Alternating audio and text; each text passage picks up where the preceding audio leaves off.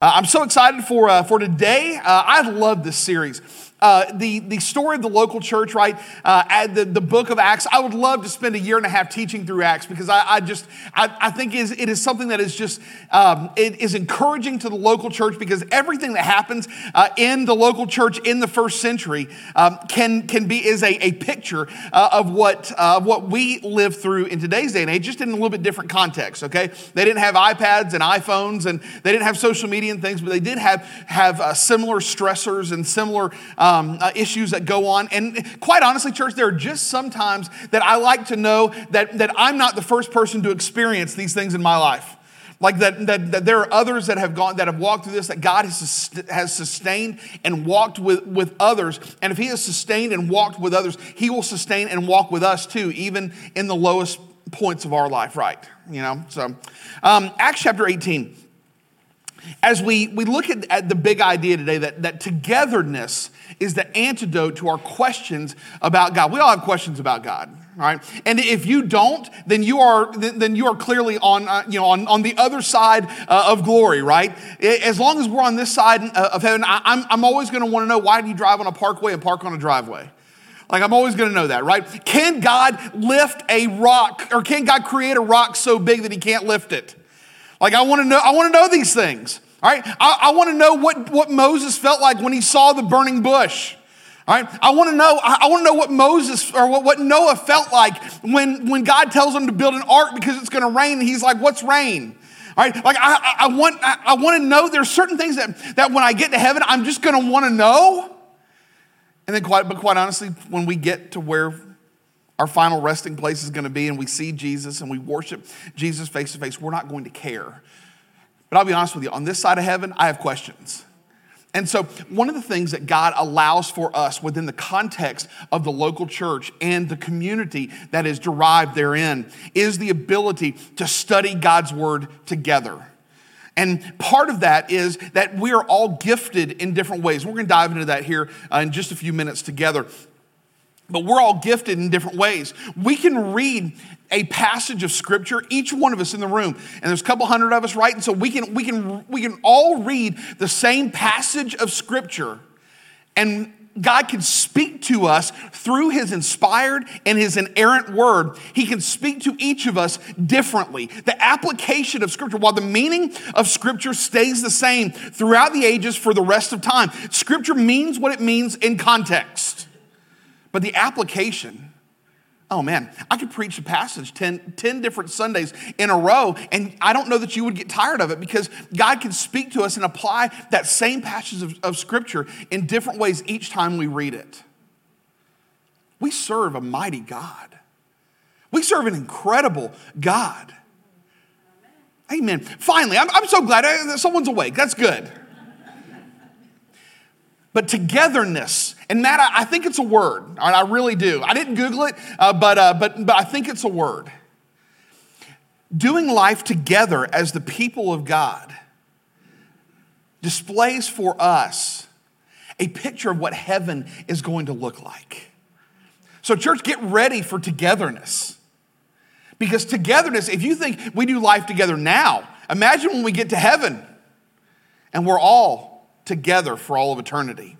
The story of the book of Acts is the story of the church fulfilling Jesus' mandate. And what was that mandate? In Matthew chapter 28 and verse 18, Jesus says, "All authority in heaven and on earth has been given to me. Therefore, go and make disciples of all nations, baptizing them in the name of the Father and the Son and the Holy Spirit, teaching them to obey everything I've commanded you, and I will be with you always to the end of the age." Church, that is our marching orders.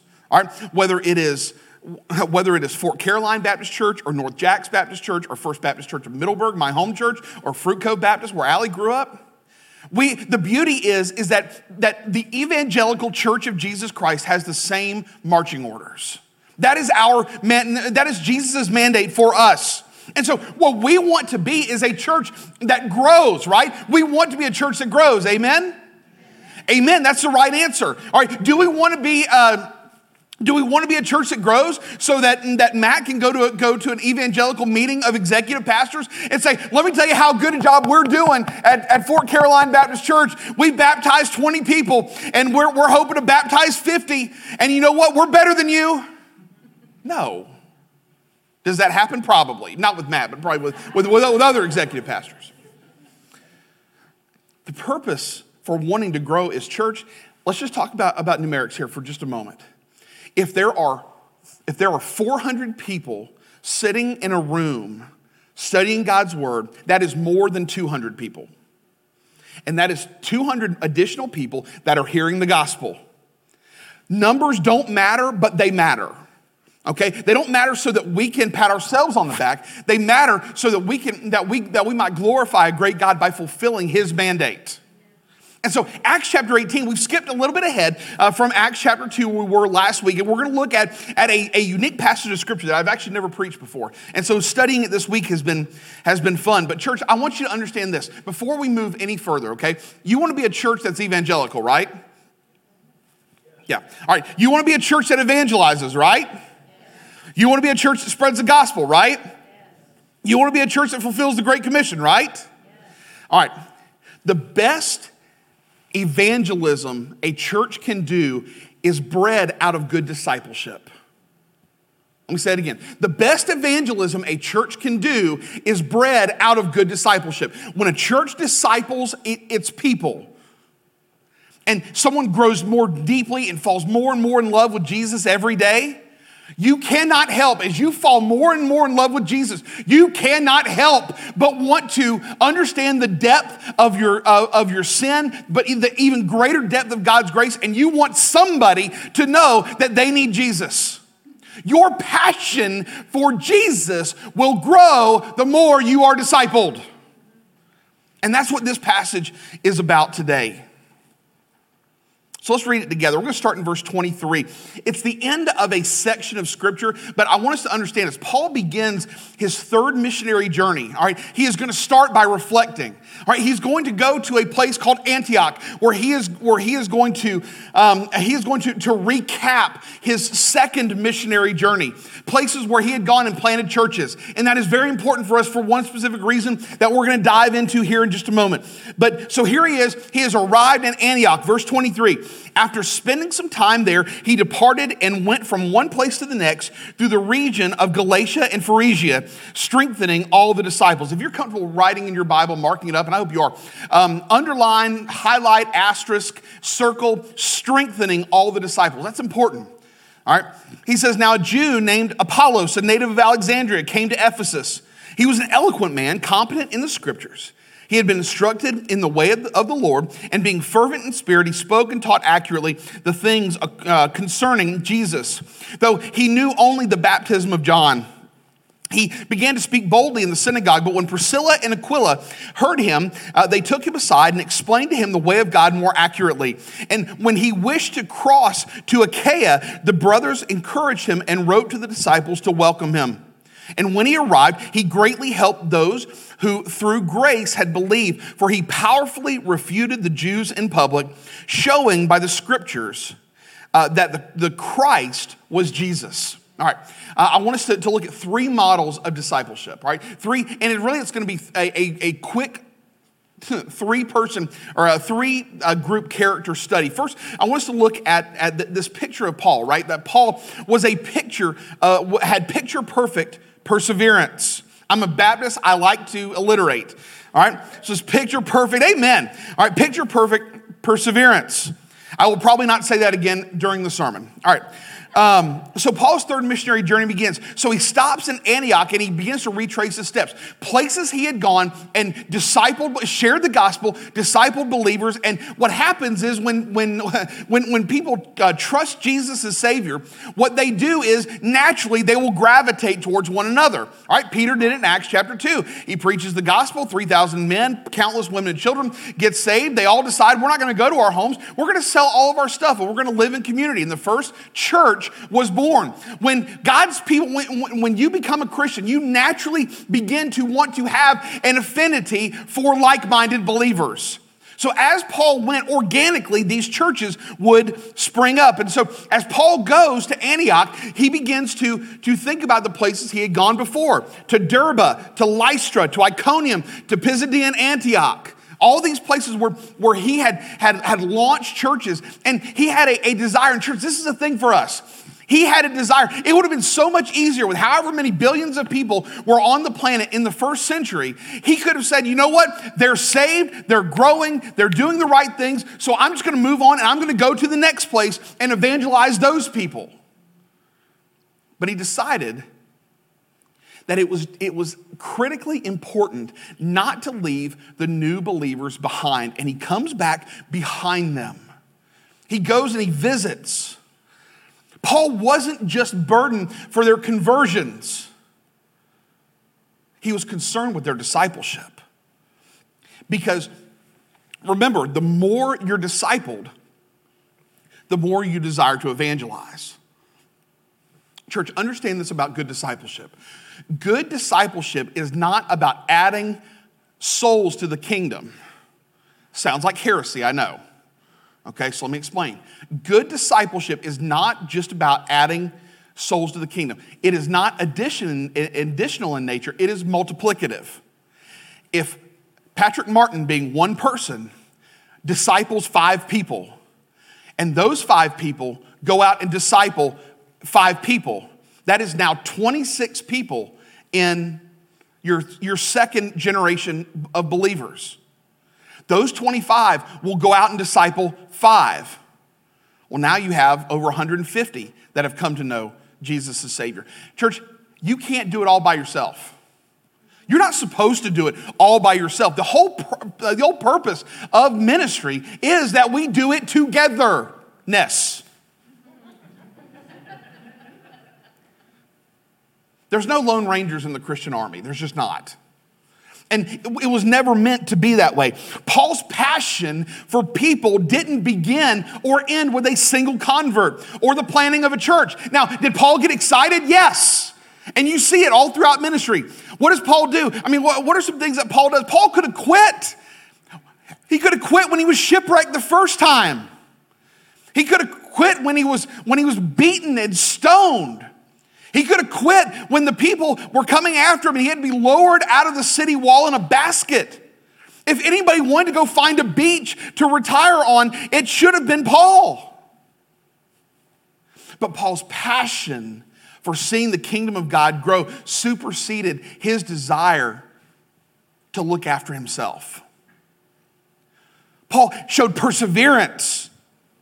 So while Paul was burdened with conversions, he was more concerned, more burdened with discipleship, because he understood, church, that it is the discipleship of God's people, the studying of God's word togetherness, the studying of the scriptures that will burden a church to be so on fire for the gospel that they will go out and they will do evangelism on their own. Let me tell you what should not have to happen in the local church.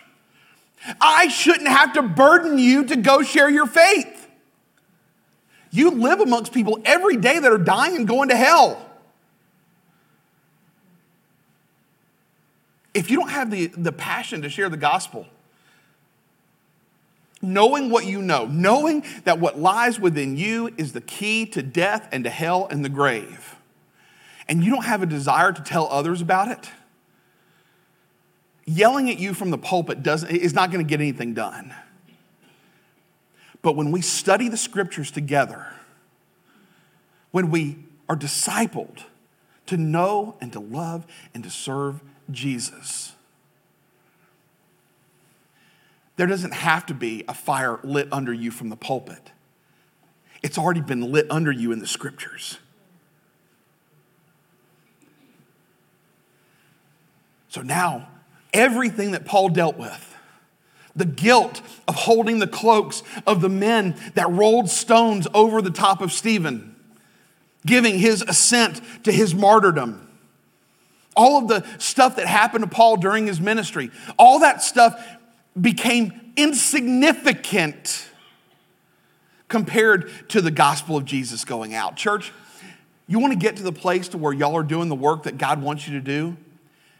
May the things that happen to us in this world become insignificant, understanding that there is not a thing in this world that can happen to us that a sovereign God doesn't allow, and that he won't walk you through. Paul had showed us picture perfect perseverance. 1 Thessalonians chapter 2, verses 19 and 20.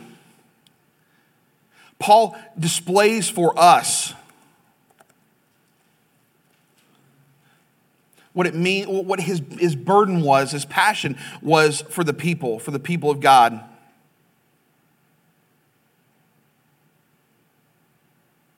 That's not the right passage. There is no 1 Corinthians 2, 19 through 20. So let me summarize it for you, and I will fix this. 1 Thessalonians, thank you. It says Thessalonians in my notes. I said Corinthians.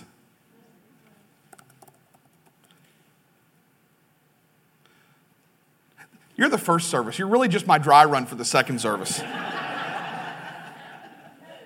So Paul writes, he says, "For what is our hope or joy or crown of boasting before our Lord Jesus at his coming?" He said, "Is it not you? Are you not what we boast about?" He says, "For you are our glory and our joy." Church, may we get to the place where we are so burdened to see people grow in the depth of God's grace that when we stand before God and he says, "Why should I let you into heaven?" Jesus says, "They are justified in my name." But we say, "But Lord, we offer you the work that we've done. The people that we've discipled, they're our glory. They are our joy. They are what we take pride in. Not in how much biblical knowledge we have, but how much people have come to know and love and serve Jesus." Church, it's going to take patience. Because we may be believers, but we're not perfect. We're going to mess up.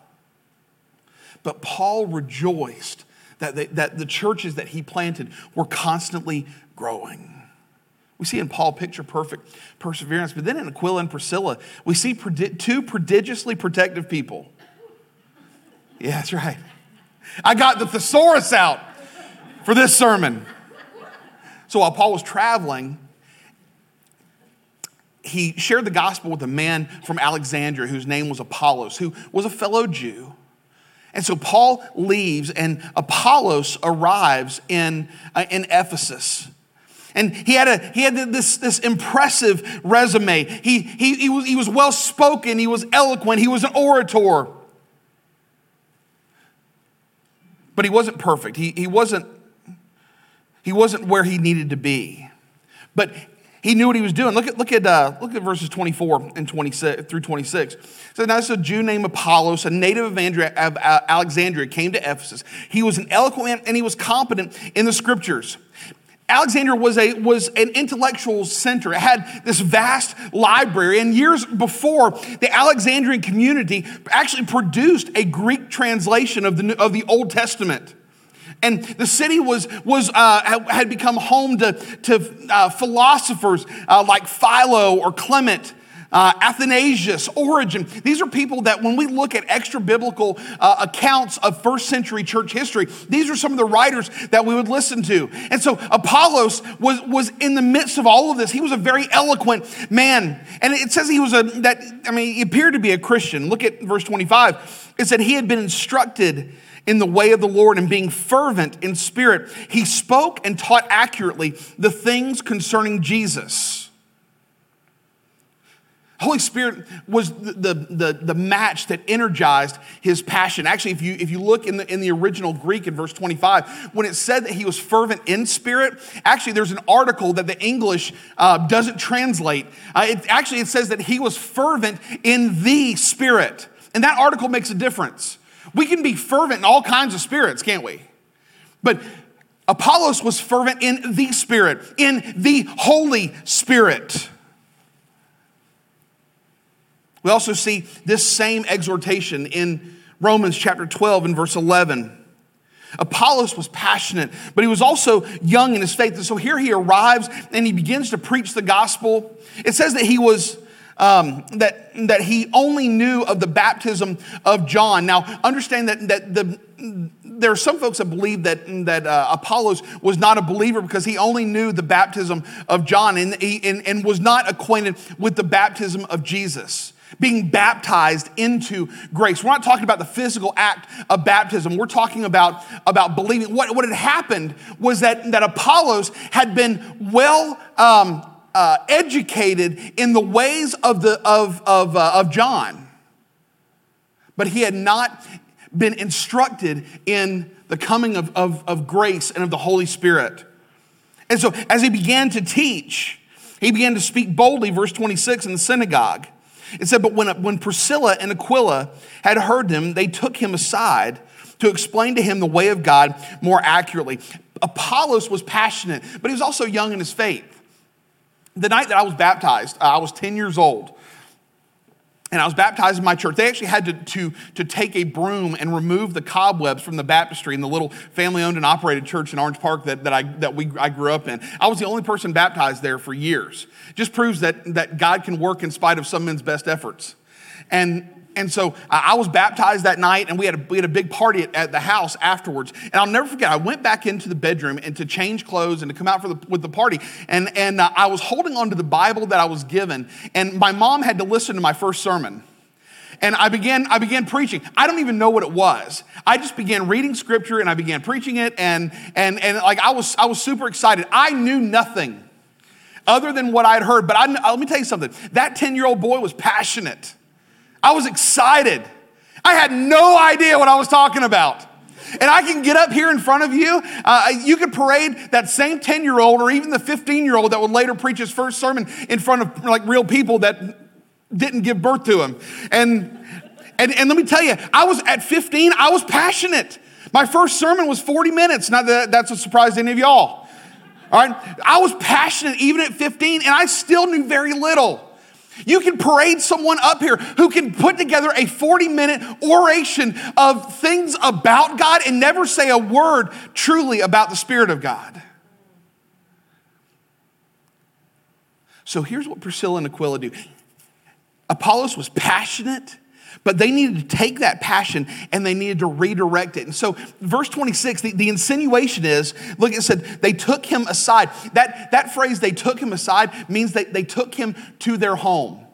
He walked down off the podium off the stage, figuratively in the synagogue, and Priscilla and Aquila, who had been discipled by Paul, who knew, loved, and worshiped and served Jesus, they took him aside, and it said they took him home. And they sat down and they taught him. This is why I think it's such a great deal that y'all do life groups in homes. I think we've built a construct. Now, look, I grew up in this construct. We have built a construct in the local church that the church exists here at this address. And when we leave, we will not be the church until we come back to this address on Thursday night for our night of worship. And then we'll leave, and we will not be the church until we come back the following Sunday. Church, what happens is, right now, the church is gathered, but after we all get our fill of kebabs and other things, we're going to leave, and the church will then be scattered into the world. We are still the church, whether we're in the same room or not. And I love the life group model in homes because it is a picture of what the first century church looked like. And we need more life group leaders. We need more people who are willing to open their home to instruct those who are young in the faith. Because, church, what good is it if God sends us a great harvest if we don't have disciple makers in place ready to disciple them when they show up? Priscilla and Aquila took them aside, and they took Apollos' passion and they redirected it, taught him the things that he was missing so that he might get back up and use the gifting that God's given him. Family, it is so important that we study God's word together. We don't have all the answers ourselves. In Ephesians chapter 4,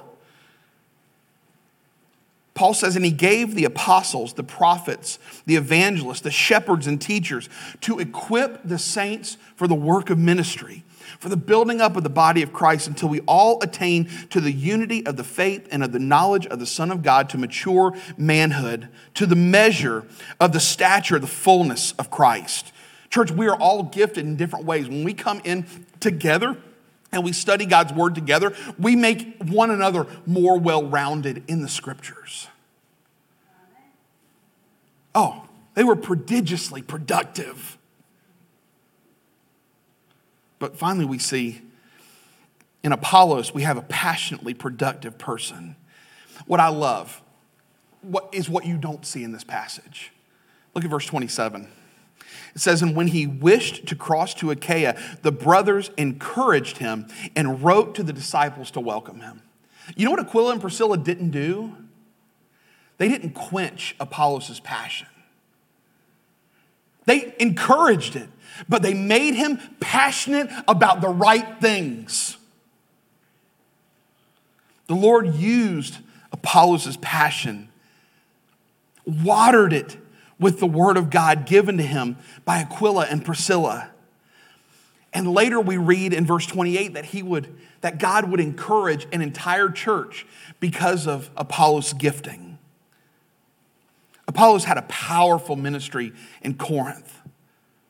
Look at verse 28. It says, for he powerfully refuted the Jews in public, showing by the scriptures that the Christ was Jesus.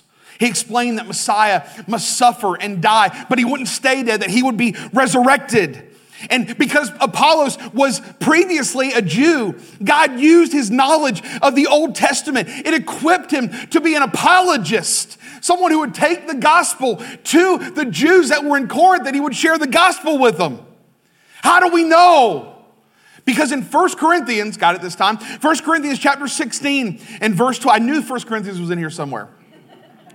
In 1 Corinthians chapter 16 and verse 12, Paul mentions Apollos' great contribution to the growth of the church at Corinth. Church, can the same be said of you? Are you a disciple maker? Can I be real with you? Because I'm the interim, I can be real with you and you can't really fire me completely. Nobody cares how much of the Bible you know. Nobody cares. There are some of you in the room that probably know more than I do. And I paid a lot of money to go to school so that I would be one of the more biblically learned people in the room. There are some of you who have just been studying the scriptures longer than I have, and you know more. Nobody cares how much I know. Nobody cares how much you know. All that matters is what you do with what you know. On the screen behind me, there's a picture. And I hope it's not so low res that hopefully we all look thinner. No, not really. This is a picture of my hunting group. Every year I do a hunting trip. The week after Thanksgiving, we're going to Texas. We're going to South Texas. We're going to hunt together. It's Tony Bybee on the left, my dad, Tim Martin, it's me, the big one. And then Steve Wetherill is on the right. Super good friends. We have a couple other guys that we love that are going with us too. This was on a turkey hunting trip in Nebraska back in 2021. But every year we go together, and every year, you know how hard it, like how tempting it is, or how difficult it is, like the pressure to shoot an animal and not miss. I don't care that I would miss the animal. I care that I have to go back to camp, and because they will all have heard me shoot, and I have to tell them that I would have missed. So you know what I do when we go? I was going to bring my rifle as a prop today.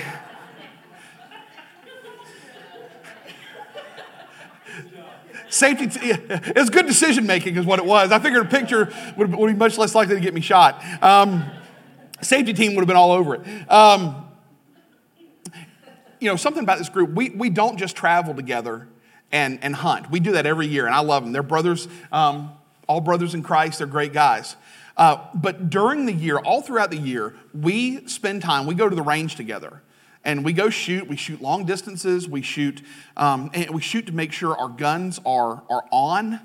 We shoot to make sure that, because what happens is you don't want to just get into the situation where a deer is going to walk out, or I'm going to Texas to try to kill an axis buck this year. You don't just want to wait until that moment when the animal walks out in front of you. So you spend your time, you put the crosshairs on them, you go through your motions. There's like a whole breathing exercise that I do to slow my heart rate because my heart's right? As I have buck fever.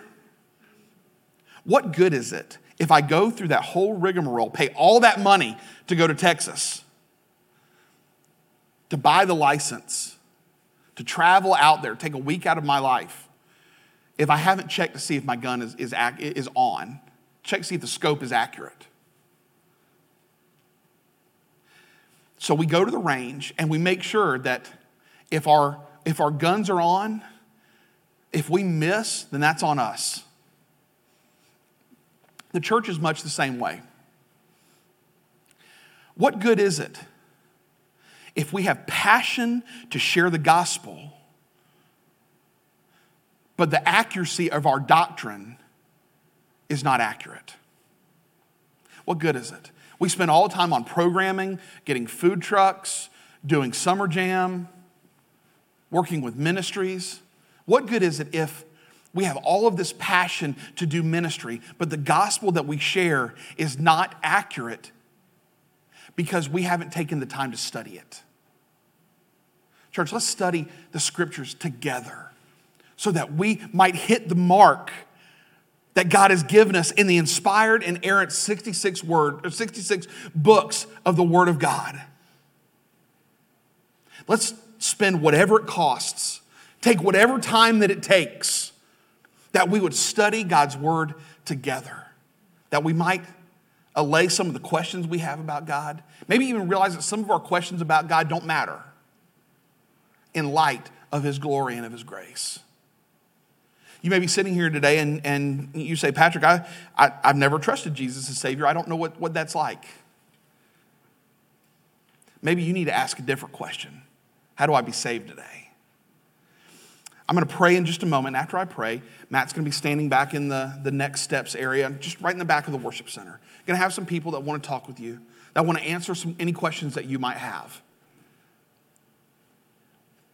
We want to be a church that teaches you the whole counsel of God's Word.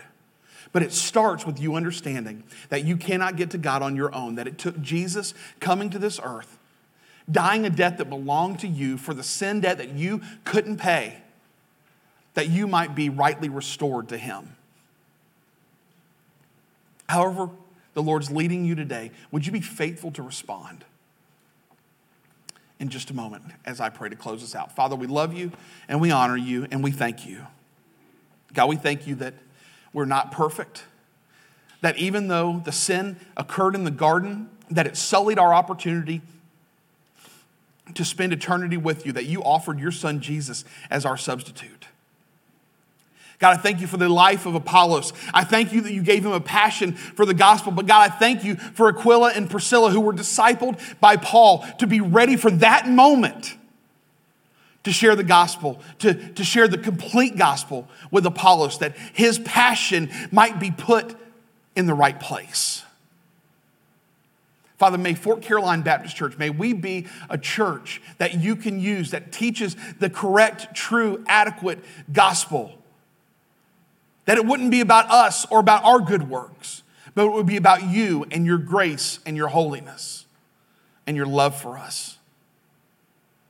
Father, as we leave this place today, go to our life groups here on campus, as we prepare to go serve in other places in our church, Father, may you take what's happening on this campus and may you multiply it. Not just add converts, Father. We want to be disciple makers that multiply the kingdom of God. Father, take the seeds that we plant and water them, that we might produce fruit, but fruit that is pleasing to you. Father, be with us now as we leave. We pray these things in Jesus' name. Amen.